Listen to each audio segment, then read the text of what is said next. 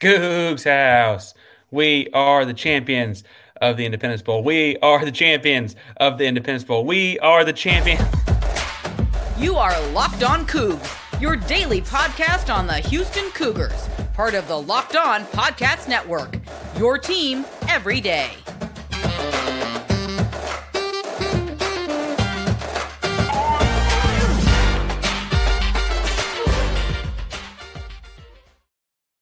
Welcome to Locked On Cougs, daily podcast about your Houston Cougars. I'm your host, Houston-born teacher and coach Parker Ainsworth, here to break down all things Cougs. If you U of H fan or here to stop by, please be sure to subscribe down below. That way you get the podcast in your feed each and every day. We appreciate you making us your first listen of the day. Welcome to the YouTube channel, and if that's where you found us today, yes, this is a little bit different scenery. This is my childhood bedroom that I'm recording in.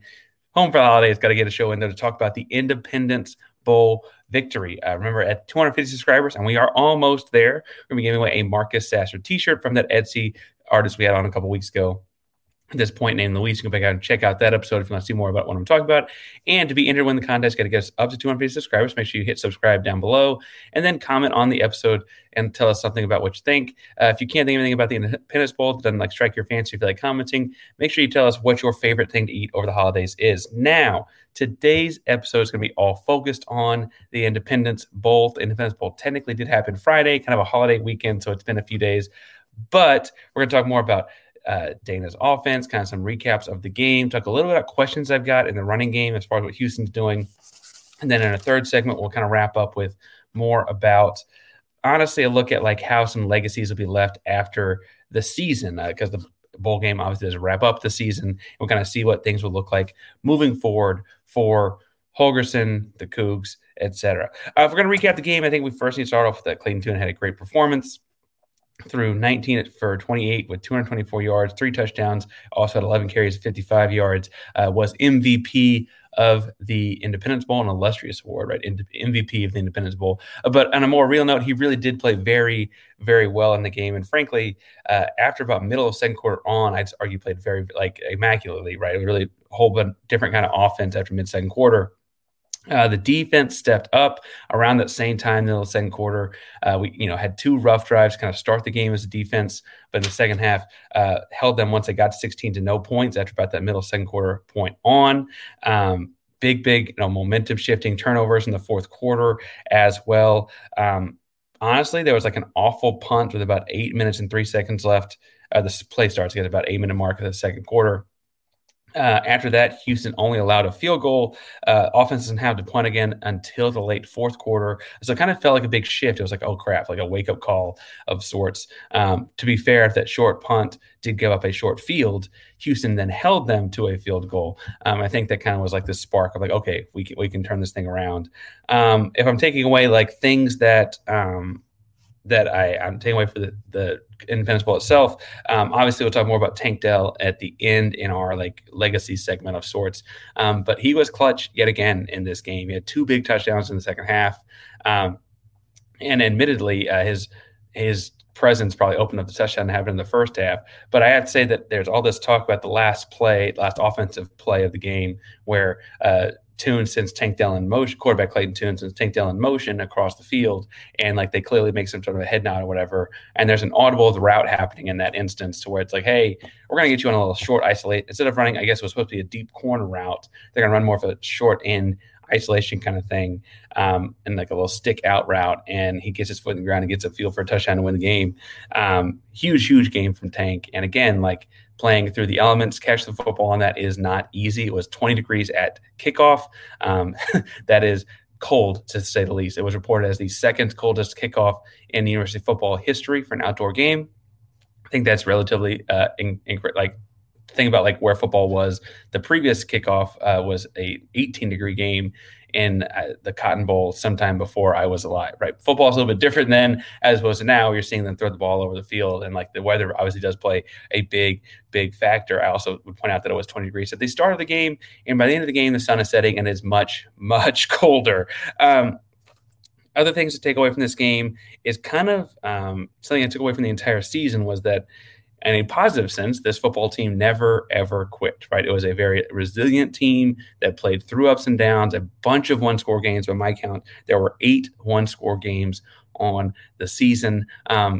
And frankly, to have a winning record, to be 8-5 on the season after 8 one-score games happen, is impressive in and of itself. The other way to take that is, as Dana pointed out afterwards, head coach Dana Helgerson said he had a headache in the post-game press conference because of the way the season had gone, and kind of just like to survive the thing and to finish on a high note was nice. I think there's plenty to be said about enough people having headaches. I don't think Dana is the only person to have one. I would say you and I probably both had one at home watching as well. There's some head scratching moments for sure. But on the season, of course, I guess in my predictions, I didn't necessarily predict it, and I should have, because leading up to this, if Houston has only played in single score games the entire year, why would this have been anything different? Scoring the touchdown to win the game, I guess, with what was it about? Oh, if I'm pulling this up. 20 seconds left to go. Obviously, that's like, I want to make sure exactly right. 19 seconds ago when we scored at the end of the game. That's pretty nail biting to say the least. I don't know how much. I guess the Memphis game probably came down to even closer to the buzzer, right? But outside of that, it's hard to think of a more emblematic way to finish the season for Houston. I have to say that I was encouraged by a defense stepping up after the mid-second quarter spot. We give assistant coach Doug Belk, the defensive coordinator, a hard time for how great his defense was a year ago, to then turn around and have this kind of an egg defense this season. Show that once you get a couple turnovers go your way, things can bounce back a little bit differently. And I think that that's not necessarily a job. There are people calling for his job at various points of the season. I don't think that's really, really fair. He's a young, outstanding defensive coordinator. He finds kids in the greater Houston area to come to Houston. Some of the talent is obviously coming because they want to play with Coach Doug Belk. And also, he had he's the same guy that it was there a year ago. Progress is not always linear, right? He lost a couple corners to the NFL. Marcus Jones just had another big interception for New England, a pick six over the weekend for New England off Joe Burrow, right? He lost some pretty great talent to go from that 12-2 team to the 8-5 team he's got this season. I think that it's worth pointing out that maybe he just needs some more of that defensive talent. And in moving to the Big 12, it looks like we're going to get some of that. So I think that that's fair to give him more time. But if you have a job that you need to fill and you don't necessarily think it's worth giving up more time, let's talk a little bit about how to do it with LinkedIn Jobs.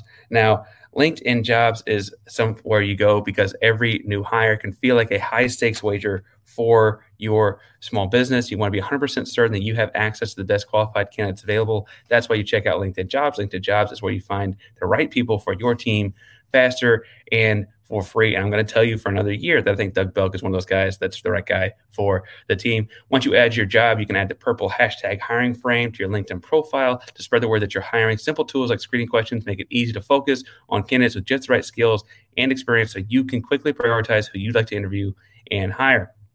It's why small businesses rank LinkedIn Jobs number one in delivering quality hires versus leading competitors. LinkedIn Jobs helps you find the qualified candidates you want to talk to faster. Post your job for free to linkedin.com/lockedoncollege. That's linkedin.com/lockedoncollege to post your job for free. Terms and conditions do apply.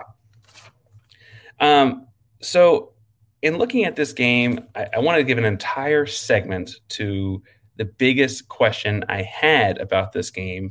And I have to say that I still don't know or don't understand the rationale between some of the running back moves, right? I'm not saying that they're homogenous or that all of the running backs look the same, but in a game that I felt like the weather was dictating Houston runs the ball more, I don't know. Tell me in the comments below if you thought they should run the ball less, but I certainly think that Houston should run the ball more. And I didn't feel like I quite understood who got to get the call or get the totes when. Obviously, Tajon Henry being back, he is the senior starter. He came in, he had the most carries. He had 12 carries for just 37 yards. Admittedly, I felt like when he came in the game, they kind of knew what he was doing. And some of those yards he had were he gets hit 3 yards behind the line of scrimmage and turns it into a 0 or a 1 yard gain, or even just a 1 yard loss as opposed to a 3 or 4 yard loss. Especially it felt like when they were pulling to the left side. Not throw out too many of the linemen under the bus, but I think, frankly, some of the returning offensive linemen are very strong. It was just interesting to see, clearly the defense of Louisiana was able to help, bolster their defense's right side. And I don't know what it was about not being quite get off the edge to the left. but he got the bulk of the carries at 12. He also was on the field as the running back at the start of possessions and drives. There's one drive in the was it? There's my notes here. I have it in the second half, third quarter specifically, when Houston's driving on to eventually score. They start the drive off with Tajon Henry in the backfield. It's admittedly a long drive. Somewhere along the line, they put in Brandon Campbell, and Brandon Campbell gets a carry or two. And then shortly thereafter, they put in Stacey Sneed. Stacey Sneed gets a carry or two, and then they come back to Tajon Henry by the end. And admittedly, I'm not a Division I college football coach, so maybe someone out there that is can correct me on what I'm saying wrong here. But I don't necessarily get why Tajon's the first guy. I guess maybe in the game, but if he starts a drive, to me, he should end the drive. And if he can't start the drive, maybe he shouldn't, or maybe he can't end the drive, maybe he shouldn't start the drive. And I don't know, it wasn't a long enough drive to me where he like gets worn out. He wasn't getting 50 carries. He ended with just 12, right? So Tajon comes in. He's all 5'7", 180 pounds. So I'm not sure he's in there to do a whole lot of pass blocking. And maybe that's admittedly why you go to someone a little bit stouter, right? 5'10", 210-pound Brandon Campbell. Maybe that's kind of your thought there. I don't know. But then to go to Stacey Sneed, 5'11", 185, it's not like you're putting another bowling ball back there, but it's also not quite like statistically you're putting something a whole lot different out there either. I don't get the rotation there. And over the course of the game, I didn't understand which running back was in the game when, or what skill set was being sought after at what point, because I think of Stacey Sneed as being a little bit more of the quick guy. But on some of the quick times, we saw Tajon Henry back out there. I bluntly thought that Brandon Campbell was more the short yardage guy. But Tajon Henry seemed to be the guy that got the short yardage kind of things, not Brandon Campbell. Brandon Campbell at some point got in coach's doghouse, to say the least, this season. I think there's a fumble, if I'm remembering right, it was the Navy game where it was like Houston was driving, kind of turning momentum around. Brandon Campbell fumbled. We didn't see him again, right? We saw Stacey Seed come in that game and have like 5 carries for 100 yards. It was a big speedster kind of day. It's kind of what he sticks out in my mind as a speedster guy. But they don't seem to continually use him as that either. And so if I'm coming across here and looking at like what's going on there, on the whole, Houston had a decent day running the football, especially when you factor in that Louisiana knows it's a day where every team wants to run the football. 38 carries for 139 yards. On the whole, that's not that bad, especially when you look at like yards per carry kinds of things. They had one long run of 33 yards. That was actually Clayton Tune that got that one. Kind of a little bit more of a scramble. And frankly, we'll get to more of the rushing stuff in a second. But I think Tune should have run the ball more all year. If you're not going to run Tune as much as I think you should, then you need to have some way to get the ball on the ground, especially in this game. And then I wasn't understanding what was going on when they would run, inside off tackle plays, not necessarily your traditional power sets, but inside off tackle kind of plays for all 3 backs that have somewhat different skill sets. And I wasn't able to pick up on like a spot in the field or a spot in the game or spots in down and distance that made the rotation make any sense. I'm admittedly, like I said, I'm asking questions that I wish I could ask Dana myself. Dana, if you're hearing this, shout me out. Let's go talk about it. Next season, Houston will graduate Tajon Henry, right? Houston will graduate Clayton Tune. And power to them. I should point out that they are both graduates, and like power to them for that. Get your degree, go do something fun. I think they may both get a chance to play football. I know that I think Clayton Tune's projected like a 6th, 7th round, maybe an undrafted guy in the NFL. I imagine Tajon, if he doesn't get an NFL camp call, probably tries to do the Canada or USFL type of thing. He's a good running back. Someone's going to give him a call. He turns the negative plays into even plays, and that's something every team wants in the backfield. But next season, with those two gone, in the running back room on its own, you're going to bring back Stacey Sneed and Brandon Campbell. They are both freshmen this season.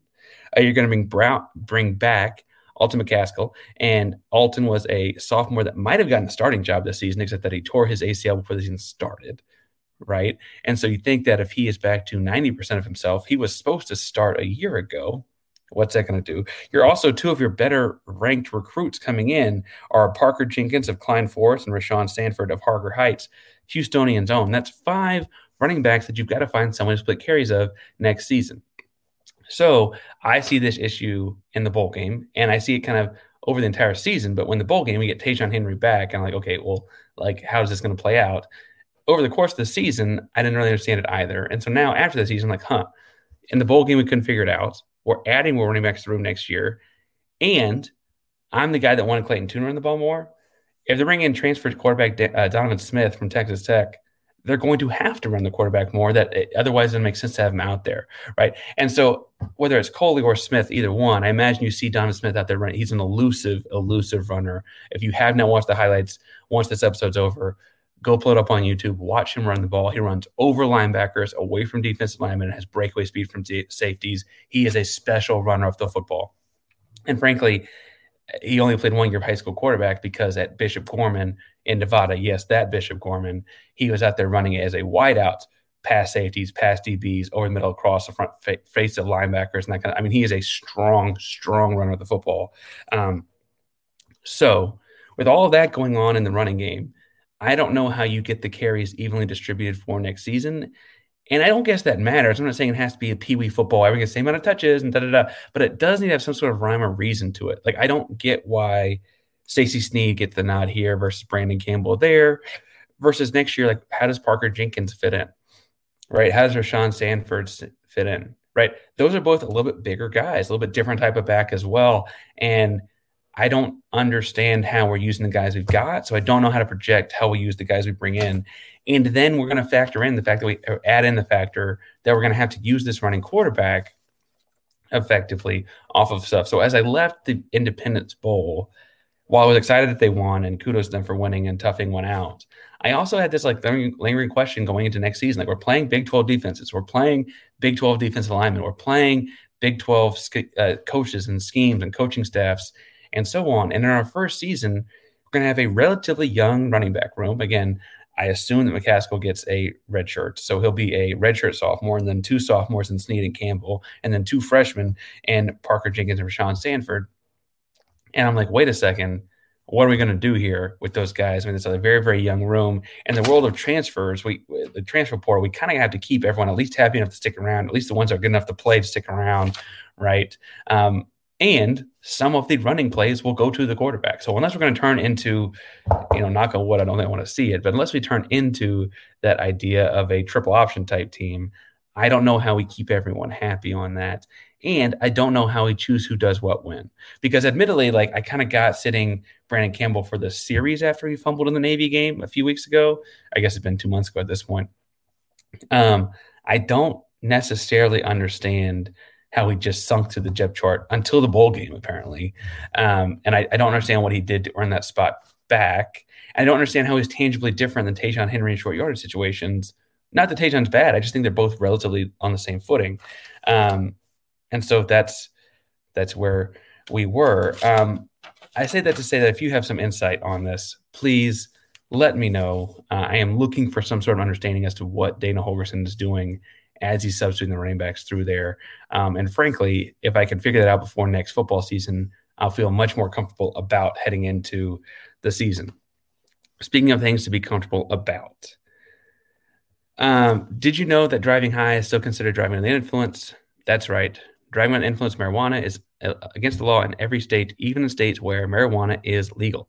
That means driving high can get you a DUI. And if you think law enforcement officers can't tell when you're driving high, you're wrong. Your friends can tell, your coworkers can tell, even your parents can tell, everyone can tell. So what makes you think that law enforcement officers don't know when you're driving high? Driving under the influence of marijuana can slow your response time and change how you perceive time and speed.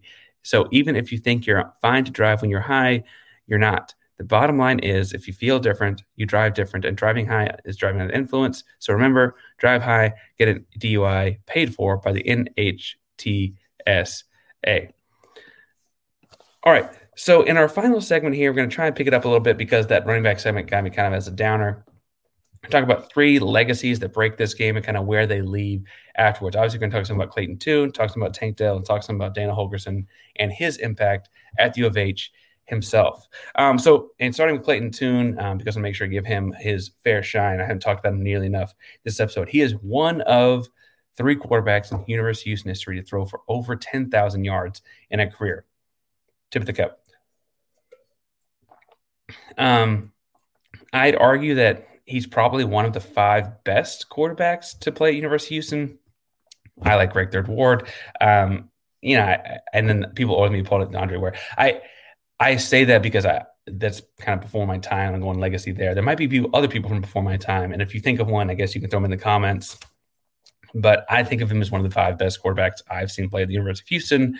Obviously, with Case Keenum and Kevin Call being up there fairly high. I actually might have Ward ahead Keenum in my own personal list, but that's more of an aesthetics thing as far as how I like watching guys play the position, I think. 20 wins in his final 2 years as a starter, 8 wins this season alone, or 8 games this season alone, I should say, came down to 1-score games, and that is always a big indicator of good quarterback play if you can kind of tough those ones out, keeping you competitive in those games. Several of those games came down to putting plays on his shoulders, and he was able to do it. So shout out to him for that. In this season, as it stands, he had 4,069 yards. Nice. He had 40 touchdowns to just 10 interceptions and a quarterback rating of over 75. He had 67.9% completion percentage on the season. That's really, really strong. Really, really strong. And I have to say that as a whole, he's, the kind of guy that he might get, dinged because he's just 6'3", or he's, he might run a 4.8 when people want a 4.6 and change or whatever in the 40 time and that kind of stuff. But he's a very versatile runner. He's a talented quarterback. And frankly, I think he's at least an NFL backup quarterback looking forward. And I don't say that because I don't have to say any of that, right? I could just say, oh, he had a great career, great job. Now go to business school or something. I just think that he's kind of got that like good in the locker room. He's very bland in press conferences a lot of the time. So he's not like going to go out there and throw people under the bus if someone asks him about stuff in an NFL locker room. He's solid. He's efficient. And frankly, he dealt with Dana, right? I mean, in the best way possible, right? Like he will have NFL coaches that are characters in the NFL. And he kind of weathered the storm of 5 years with a character that is, I guess, for them with Dana. And I think that his play at the end of the game on Friday kind of indicates like what you're looking for with him at the pros, right? He has this great relationship with the receiver. He sends him in motion just to talk to him for a second at the line of scrimmage, gives him a little head nod. They understand what they're doing. He audibles into a game-winning touchdown pass, right? That is the kind of thing that pros do. I think we get used to that watching big-time football. I say big-time. The Texans might not feel big-time all the time, but you get used to that watching pro football where they make that, or we always say, Dak does the kill. Peyton always did the Omaha or whatever. But, like, you have to be able to do those kinds of things to play pro quarterback, and Clayton Tune very clearly can. So I think that's really important to take away from him. I'm excited to see what does come next from him. In the post-game presser, when asked about potentially being the mayor of Houston one day, Dana said he'll be playing football for a little while longer. I think indications are that people kind of assume that something's coming for Clayton. I can't wait to see it. The perhaps more exciting guy, just as far as like thrills and swag and all that kind of stuff, was Tank Dell. Obviously, Nathaniel Tank Dell did come out of the season. I believe he, if my indications here are correct, led the NCAA in touchdowns and in yards. I don't know if he led it in touchdown, or if he led it in total catches, but almost 1,400 yards, 1,398 yards on the season, 17 touchdowns on the season. He's averaging 12.8 yards a catch. That means you throw it to him, you get a first down, right? That's pretty impressive. It was his second straight 1,300-yard season, his second straight double-digit touchdown seasons. I think he's the kind of guy that is going to be on an NFL roster someday in the very, very near future. If you're looking at like slights on him, I guess from the NFL perspective, he's 5'10", 165. But I would counter that with the toughness we saw. I mean, his name is Nathaniel Dell. He goes by Tank because that's how he carries himself. He had the hip against, I believe it was Memphis, right? And he finished that game and frankly was very instrumental in the best, comeback that might have sparked a turnaround of the season, saved everyone's jobs, right? He played through a very serious hip injury in that game and then basically had to take off the next 2 weeks because they had a bye week, thankfully, and like heal himself. But he played through that night. He also had other injuries in like the SMU games. He had an ankle here and a shoulder there. He played through all that to play the game. And then in the bowl game, he's on the field every snap in 20 degrees and less cold as a wide receiver. We saw the night before Baylor played Air Force, and no receiver won any part of that game. Tank Dell wants every part of all of these games, right? That's a whole different kind of mindset a kid has to have. Especially like in the bowl game, you saw he on an overthrow, he might have gotten held by the DB, so it might not have been overthrow, had not gotten held. But then he falls in the end zone, slides into the field goal post, right? Bounces up next thing. It's like 12 degrees outside. There's no way any other person just like bounces up like that. And he walks off, plays the next play, ends up scoring 2 touchdowns later in that game, right? Like that's a toughness out of Tank Dell that I think translates very, very well for a 5'10" guy to the next level. I think the big thing for him will be like, is his 40 time in the low 4.3 range or is his 40 time in the low 4.4 range? If he's in the low 4.3 range, I think we're talking about a Deshaun Jackson look-alike. And I just think that they'll play in a similar swag, play with similar speed, and be that kind of guy that can take over from the slot right away. If he's in the 4.4 range, I imagine he probably gets drafted later, and that probably means that someone getting the same kind of chance. And I'm telling you, if you're an NFL GM watching this, A, welcome, and B, draft Tank Dell. You won't regret it. He's a talented wideout. Houston's got a few pro wideouts that aren't draft eligible yet, but Tank Dell tops the list for sure.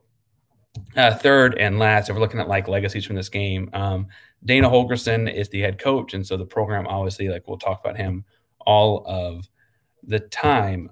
First of all, I should say that, like, as a guy that appreciates what Mike Leach brought to college football over the course of his life, I appreciate that Dana and the guys did they wore the Mississippi State sweatshirts when admittedly they probably wanted to wear more layers on the sideline on Friday night. Friday afternoon, and that was a cool homage. Dana was a little bit emotional after the game as well, as emotional as Dana is, I should say. But that was not just a mentor; that was his literal coach. That Leach recruited him to Iowa Wesleyan when he was a high school kid trying to play receiver somewhere. Iowa Wesleyan was a nowhere school that turned into a Division III powerhouse there for a hot minute. He coached with Leach at Valdosta State with Al Mummy and those guys starting off the air raid, and they really again, they changed college football forever. And that's an impactful thing. And I appreciate that they were quick to pay attention to that kind of history, even as some men wearing a sweatshirt on the sideline, right? I think the other thing I have to say here about Dana is, like, we think about players making plays on the stretch of one-score games. And I was plenty critical, and you guys heard the show at this point, I was plenty critical of Dana all year long. But at some point, playing in 8 one-score games in a 13-game season, while you could argue about how you got to those one-score games, and that could be part of the deal with your coach in the first place as well, winning as many as they did, it takes doing something right.